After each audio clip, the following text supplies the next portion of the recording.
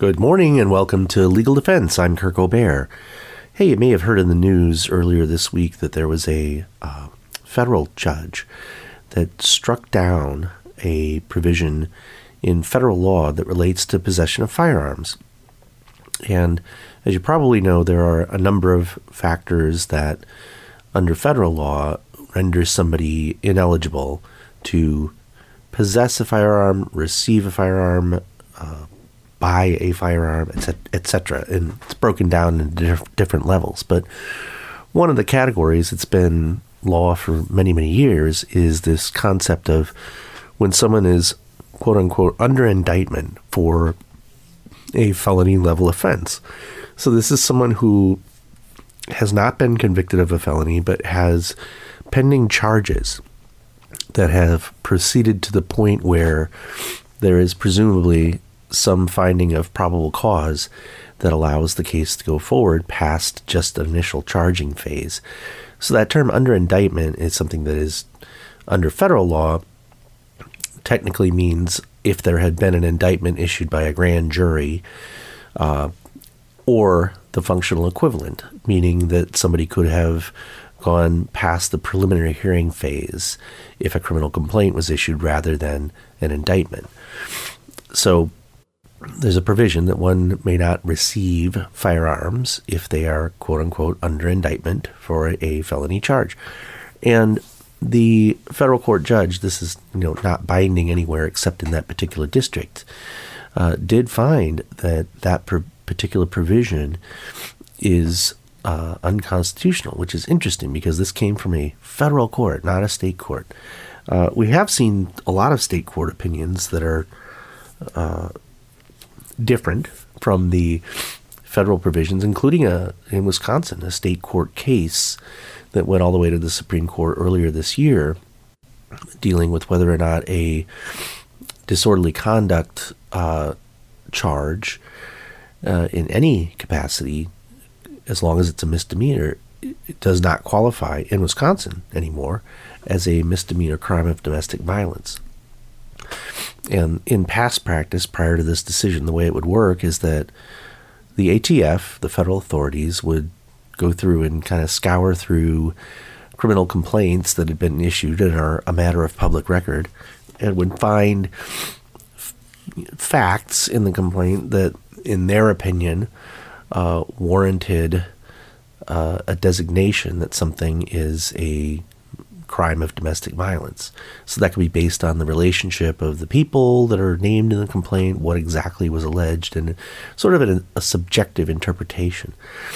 But because of the actual technical nature of how disorderly conduct is treated, at least in Wisconsin, it can include a broad number of different behaviors, all of which constitute disorderly conduct. And it's one of those odd statutes that says loud, obscene, boisterous, and then at the end it says, or otherwise disorderly conduct. So the fact that it's so broad and that there's nothing, at least with regard to the elements or the pleading of a case, that indicates whether it is or isn't a misdemeanor crime of domestic violence, there is this theory out there, and it's been found in a Supreme Court case in Wisconsin, that you cannot count that as something that is a disqualifying factor. So now we're talking about something different, which is when somebody has pending felony charges that have gone past that initial phase and there's been some sort of finding of probable cause. Federal law says that a person cannot receive firearms under that circumstance. So this is one of many cases that have been brewing out there that have been challenging the overall federal statutory structure. And it's a very interesting issue because it's something that had not really been given much attention in the higher courts for many, many years. These are provisions that have been around for a very long time. And the overall issue is that we're seeing more and more examples of when there's a federal provision that does not adequately account for the nuances of state law. and where it runs contrary to, or if it's arbitrary, or if it's not applied in such a way that it gives, fair notice, I suppose, to someone who might be in that situation. We're seeing a lot of cases where there's been findings that it's not applicable. But the big issue that's still kind of looming out there and will hit the U.S. Supreme Court sometime very soon is this notion of whether or not the federal government has the right to basically adopt state law and state law determinations as to what a felony is or isn't. And then dovetailing, or I guess, riding on the coattails of that determination, making it an automatic ineligibility for firearm possession. And this has to do basically with whether the federal government can usurp or basically take over that determination based on something that happened in state court. And I think the best example, or I'll give you a couple examples of this where it really kind of makes no sense, is that over the years we've had more and more cases, more and more laws that have, because of legislative action, have converted things that used to be misdemeanors are now felonies, or creating new felonies that are based on, basically just creating a new law that makes something a felony. For example, if you happen to write a bad check, and if it's determined that you either knew or should have known that that bank account didn't have sufficient funds, and, as a knowledge element, technically, if you were to write a check knowing that it would bounce, that could be charged as a felony, and then you could lose your firearm possession rights. In Wisconsin, and I think practically every state, it's got to be every state, at a certain level of offense for repeat drunk driving behavior, it can reach a felony level. New York, it's the second offense where someone is then a felon. And the issue then becomes, just for example, a second offense, drunk driving in New York, felony. Second offense in Wisconsin, a relatively minor misdemeanor. So somebody in New York that gets a second offense drunk driving is then ineligible to possess a firearm. Somebody in Wisconsin can continue to possess a firearm. So you see the issue here. It's the federal government utilizing state law provisions that are not related to the regulation of the possession of firearms. In that disparity, I think, points it out right there, is that what is the federal interest in just having an arbitrary designation that being a felon, for whatever reason, automatically puts one in that category? Is it arbitrary? Is it something that is not by function of federal law?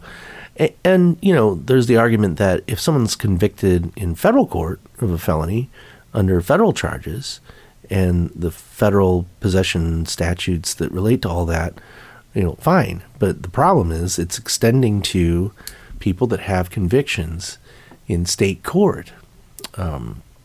So anyway, it's just interesting that for years and years this issue kind of was dormant, and it's percolating up through the system. And it's anticipated that there's going to be some pretty significant changes in how these laws are actually applied. And it goes to the bigger picture. I mean, what do we do to have a well-regulated firearm situation? And should it be something that the federal government has overarching authority to that affects people's lives directly? Whether you can or can't go hunting, or whether you can or can't defend yourself with a firearm legally. And I think the big issue there is that we keep struggling with how do we do something when we see a tragedy happen where somebody that shouldn't have had a firearm ends up using it. And as we all know, because of the prevalence and abundance of firearms, a lot of those laws really don't do anything at all. If somebody wants a firearm, they're going to be able to get one. So all this regulation out there that kind of limits whether somebody can or can't, or makes it harder or whatever. It's a lot of law enforcement money and resources that are going towards something that probably doesn't have any effect whatsoever on keeping firearms out of the hands of people who shouldn't have them. So that's actually something that is gaining some traction. I'll keep you up to date on these developments as they occur. But right now we have to take a break to listen to some messages, and we'll be right back.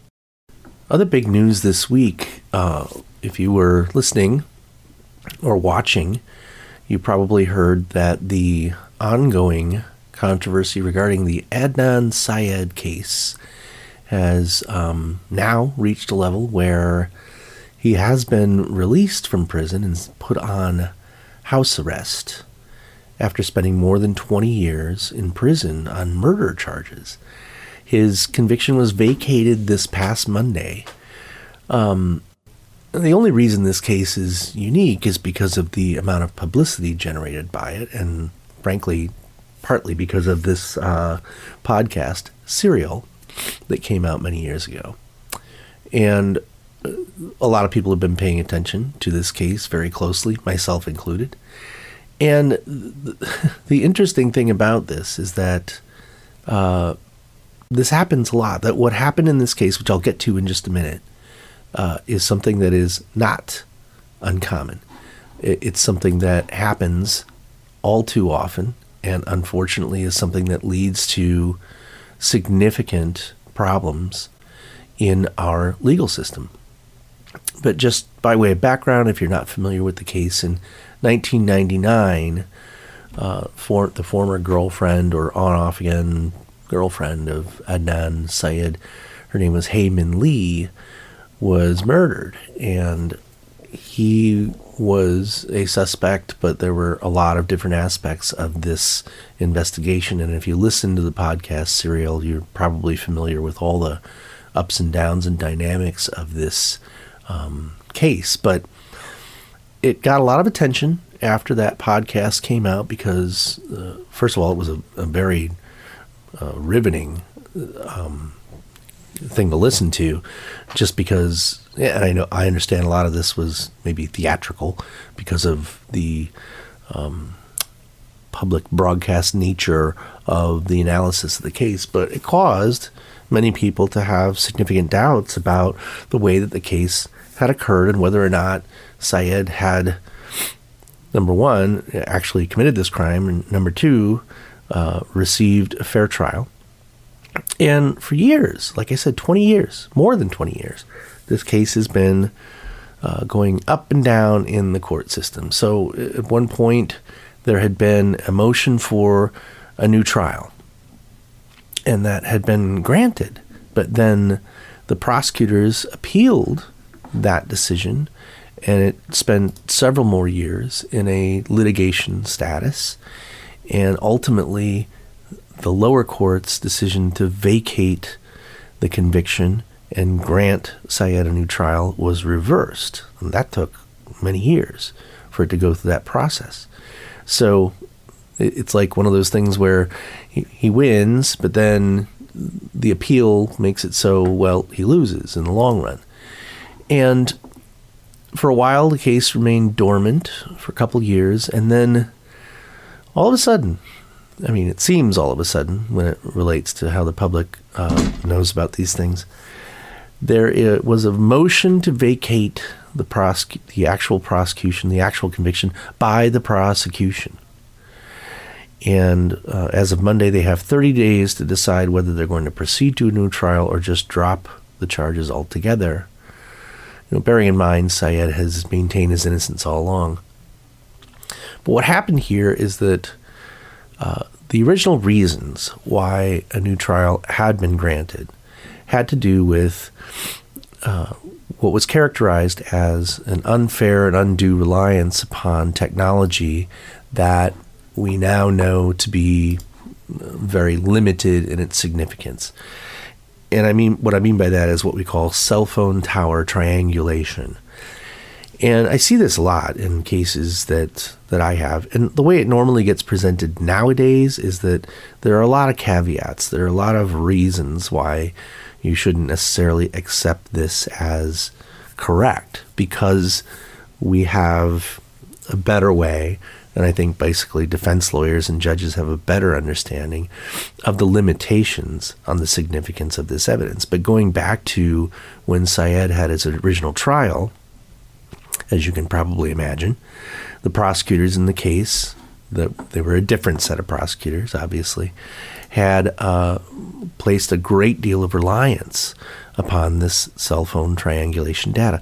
So just a little bit of background on how that all works. There is as you probably know, your cell phone can ping off of different cell towers. Now, this is different than GPS location data. That's an entirely separate category. And in fact, that was not at play in this case. This was not a situation where an actual GPS location data from the phone was utilized. This was a much lesser substitute for that type of inquiry, like where a person is. So in the cell phone world, and this is very complicated, but the essence of it is that when you're on your phone and you're traveling, your phone looks for a combination of the strongest signal and the nearest signal, but not necessarily both. And it'll hop onto a particular cell phone tower. Now, part of this goes back to the fact that this was in 1999 and cell phones worked somewhat differently back then.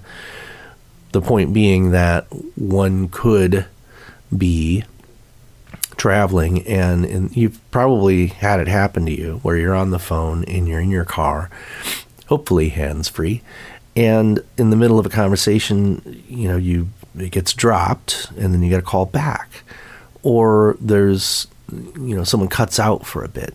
What's happening is your cell phone is changing basically towers, so to speak. Now, nowadays, there's a lot more reliance upon much more stable communication means through satellites and highly boosted cellular areas. But going back to 1999, it was much more primitive. So what they did is that when someone made a call either to or from a particular phone, there was data available on which towers were being utilized for that process. And the problem being that it's not absolute, or for that matter, not even, probable that a particular cell phone tower being utilized means that it is close in location to where the person utilizing the phone is. Now, that was all known at the time, that this is kind of a primitive way of trying to figure out where a person was at a particular time. And the problem is that, prosecutors basically utilized this information in such a way that it benefited their case without fully exploring it or explaining the limitations on the significance of it. And this is kind of true when it relates to a lot of what we call forensics that get presented at trial. And again, this is one reason why a lot of people get exonerated or acquitted many, many years after a conviction, because the technology is known to have had flaws, and probably was known at the time, but because of the way that it's presented as a tool for the prosecution to obtain a conviction, and because of the way that lawyers argue things in court to try and be persuasive and utilize those quote-unquote facts to their advantage, there's a whole lot of imprecision involved in this situation. So there was an acknowledgement that was a problem. Now, the big twist in this case is that there actually was a witness that claimed to have helped Syed bury the body. And this is kind of the thing that's out there that has caused so much controversy, because this particular witness provided very compelling evidence, which did result in a conviction. Over the years, the problems with all of that have been identified, but it took a great deal of comparative work, understanding how the statements of this witness changed over time, certain things that he said that turned out later were impossible, could not have been true, and could not have been chalked up to just a minor failure in memory, but an overall perception that this guy did not know what he was talking about and had, as the judge just recently noted in this hearing on Monday, an incentivized witness. So we'll talk about what that is when we come back right after these messages. Stay tuned. Welcome back. Before the break, we were talking about the Adnan Syed case and the recent ruling by the judge in Baltimore that the conviction should be vacated, and the prosecution now has 30 days to determine what they want to do. Now, it was the prosecution's motion that got granted. The prosecution asked to vacate the conviction. So before the break, we were talking about the primary, really the only witness against Syed at trial was this fellow classmate who claims to have been interacting with Syed throughout the evening hours of the date in question. And just so you know, this was a high school kid, had been dating this girl, had broken up with her. The prosecution theory was that he was jealous and mad and that he killed her. Not much of a motive, but I suppose one that could be true. And strangely, even with that theory, and this is just part of what caused doubts during the Serial podcast when it aired, was all the things that happened that day. And it's known for sure that Syed was in school and he was late for one particular class, but there was an explanation for that. And then he was at track practice. He loaned somebody else his car. He finished his track practice and got picked up by a friend.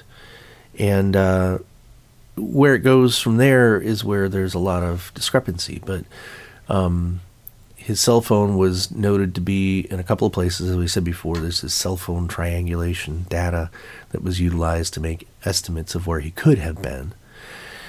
And also, the problem in the case is that that same data was used to make a timeline for if it was possible for Syed to have been in certain places at certain times. And the way that the prosecution presented the information is that by using these estimates and expanding the maximum possible period of time that someone could have been in a particular place, they were able to time it such that it was theoretically possible for Syed to have driven extremely fast with no traffic and basically no traffic signals or any other impediments, and could have flown to the location where they later found the girl's body and have, in a miraculously quick way, buried her and then flown back at a very high rate of speed with no, breaking the speed limit. Could have gotten back to where other people knew that he was at a later time. So there was a little gap that, on the one hand, rendered it impossible for him to have done what this other witness said, but on the other hand, theoretically, remotely possible. So this witness, as the judge characterized him, as an incentivized witness. So here's the thing, and it's still kind of a mystery out there. This kid knew something about what happened, because he did have some details that were able to be confirmed. However, anything that had to do with Syed himself was not consistent with the rest of the evidence, and including where, when, how, a lot of different things happened, even to the extent that as the process of his initial interview, then another interview, then trial and testimony, then another hearing and more testimony, very little common ground over the course of all of this testimony that was taken. And the New York Times did a very good job of mapping this out and showing that the major differences that occurred over the course of time. Now, this is a witness that the prosecution was working with very closely. So in addition to the 4 times officially that this witness had stated, what he said happened, there were perhaps, dozens, if not more, times when he was working with the prosecution to coordinate that testimony, to make it fit more or less. And that's one reason, by the way, that statements do change over time. There's the natural reason that memories fade, and someone who experiences an event and then relies upon their memory later may not get all the details right. That's natural. That happens. But when someone is identified as a witness or a suspect, and the task of going through every minute detail that happened, just the process itself of trying to rely upon one's memory, and whether or not it truly is your memory, or is it the last time that you described it, or is there influence from somebody that said, hey, wait, that can't be right, because if that's true, then this other thing might not be true, so think about that again. And it's very easy for things to change over time, sometimes without the witness even realizing what those changes are. And it's just a function of the way that these investigations in these cases proceed.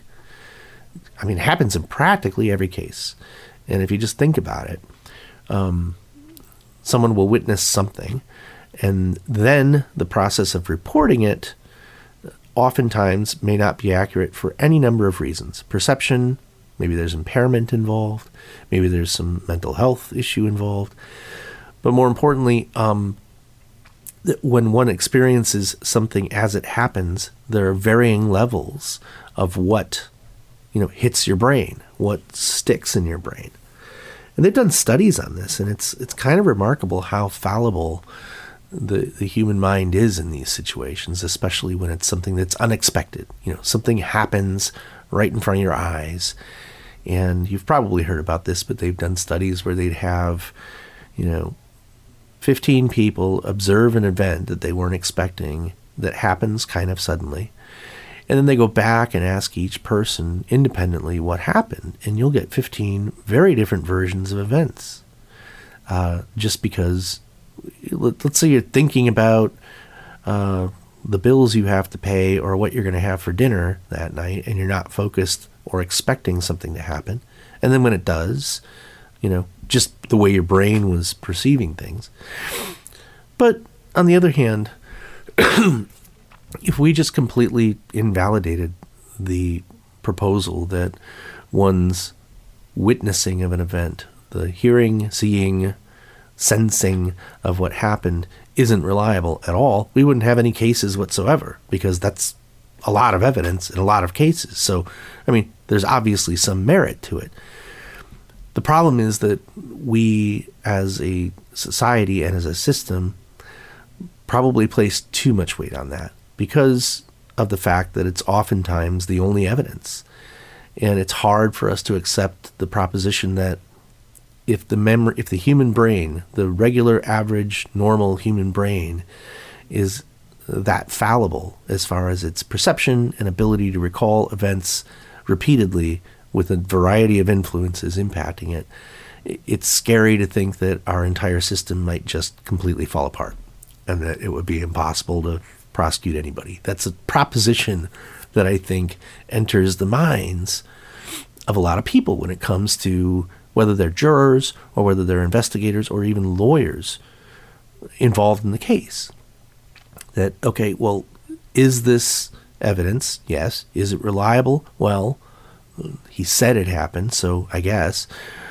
And not really delving into, because it's that realm that I think People are afraid to look at something and say, well, that's not, that's not really, we don't know as much about what really happened based on what this person is saying, because there's got to be more to it. So what we do instead is we rely upon inconsistencies or consistencies. I mean, there's rules of evidence that are there that are all surrounding what a person said previously. I mean, there's an entire category of admissibility rules that relate to a prior consistent statement or a prior inconsistent statement. And those things become admissible even if they were hearsay, in order to address this particular issue, which is, an eyewitness statement.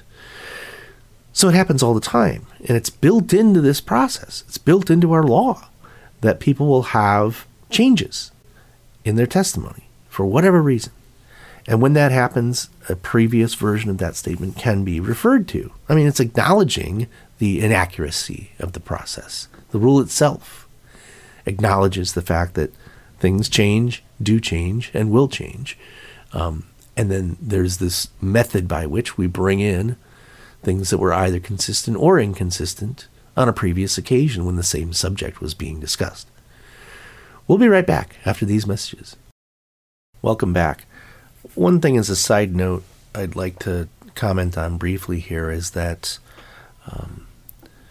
the family of the girl, Hae-Min Lee, is no doubt experiencing a great deal of stress, trauma, and I'm sure a sense of frustration that the prosecution has come forward and said that this conviction needs to be vacated.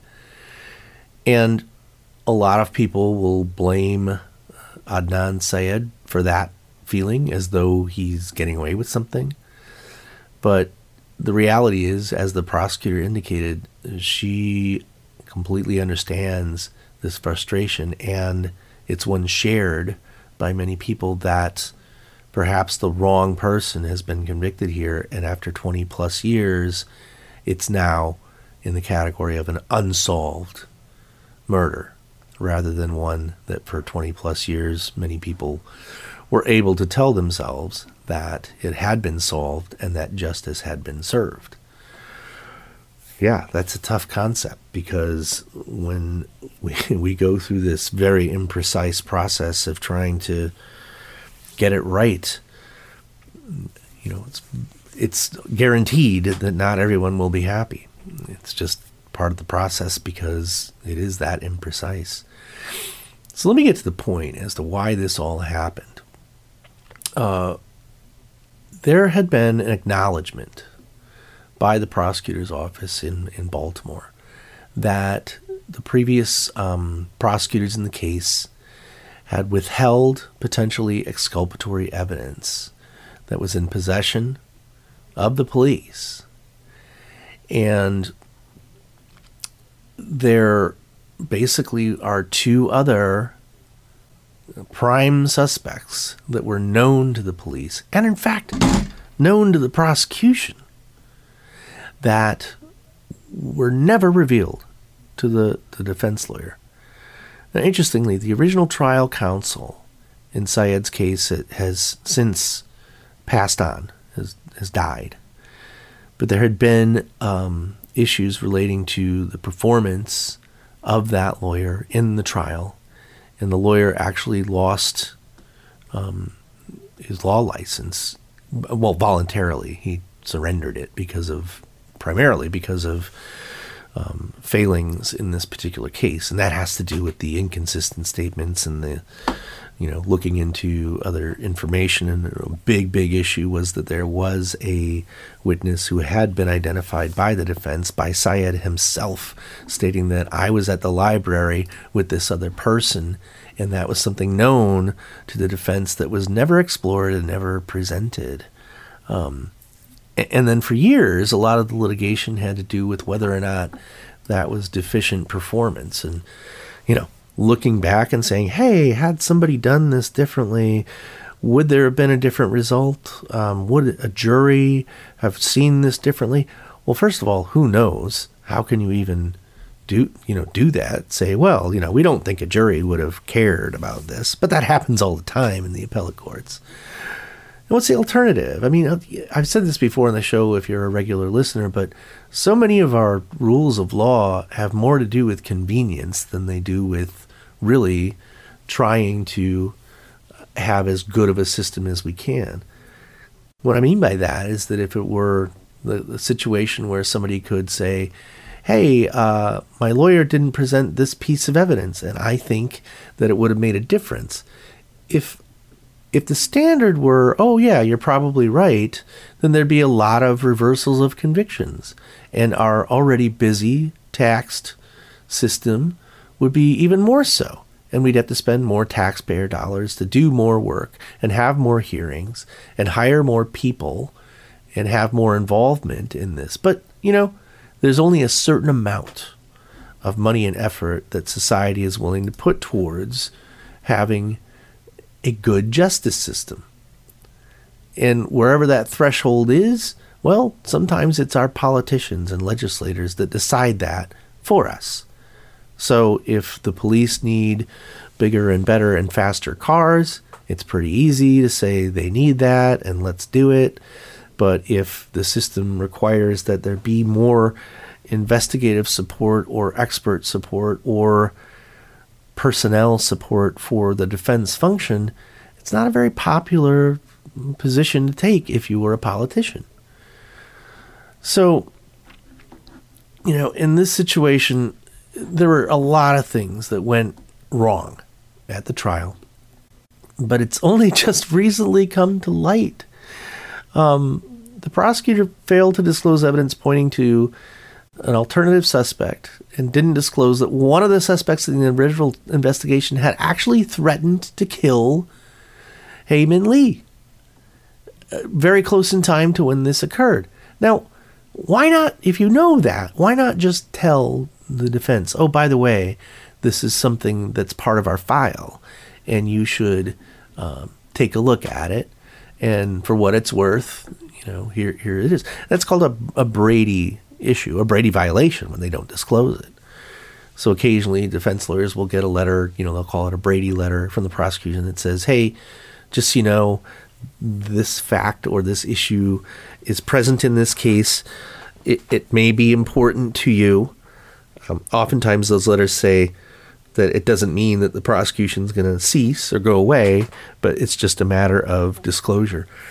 So when that happens, the defense becomes aware of the issue. But the problem is when it doesn't happen, and there is a exercise of discretion that is made by somebody. Usually it can be one person, but it's usually a team of prosecution personnel that decide they're not going to disclose something. And here's where this rule is basically lacking in having any teeth or enforcement. The issue is potentially exculpatory. And what does that mean? And that's part of the problem, is that there's dispute about what it means. And the problem is that when it's in the possession of the prosecution and the prosecution only, the judge is not aware of this issue. The defense isn't aware of the existence of this evidence. And the prosecution's requirement is twofold. One, they have to disclose things that they're going to use to try and convict the defendant. So things that they say, hey, we're going to present this at trial, this witness, this statement, this document. They have to provide advance notice of that, because one very important right that a defendant has is to be put on notice of what the evidence is against him or her. So what happens is that there's something that isn't great for the prosecutor's case, or might be a big problem in their case. And they're like, well, we're not going to use that. See what I'm saying? They're like, well, we're not going to use it, so we don't have to disclose it. Well, that's when the second category kicks in. And if it's quote unquote potentially exculpatory, then yes, they do have to provide it, but not for the same reasons. It's a notice provision, but it's also just something that is supposed to be in balance, in fairness, to the other side that if this is something you may want to present as a defense, or this is potentially useful to you either as an investigatory aspect or actually at trial. So it's a constitutional requirement, but it emanates from the brain of the prosecutor. And it has to, if it doesn't happen, nobody knows. And in this case, good example of years later, very significant evidence that was known to the prosecution, and somebody decided that, well, it doesn't help our case, so we're not going to disclose it. And I get that answer a lot, actually, from prosecutors, where we believe that some evidence exists, and their answer is, well, even if it does exist, we're not going to use it, so you're not entitled to it. Well, that's the prosecutor deciding on their own that it's not useful to the defense, which is kind of weird because the defense is saying, we believe it is useful, and it's just somebody disagreeing. So you see how this can happen. The prosecution says, well, this isn't good for our case, but we also don't believe it proves anybody innocent. It's just a snag in the case, so we're not going to disclose it. Well, guess what? That bad decision resulted in Syed's conviction being reversed. That was the straw that broke the camel's back. That, on top of everything else that's happened in the case, was the last straw. And it's just shocking that this went up on appeal. This guy sat in prison for over 20 years, and this was an issue that was out there all along and wasn't disclosed until very recently, even though it had been litigated in many courts and many, many hearings and a lot of taxpayer dollars spent on the case. Well, all right, that's all the time we have for this week. Have a great weekend, everybody. Tune in next week as you can, every week right here on 1330 and 101.5 WHBL. This has been Legal Defense.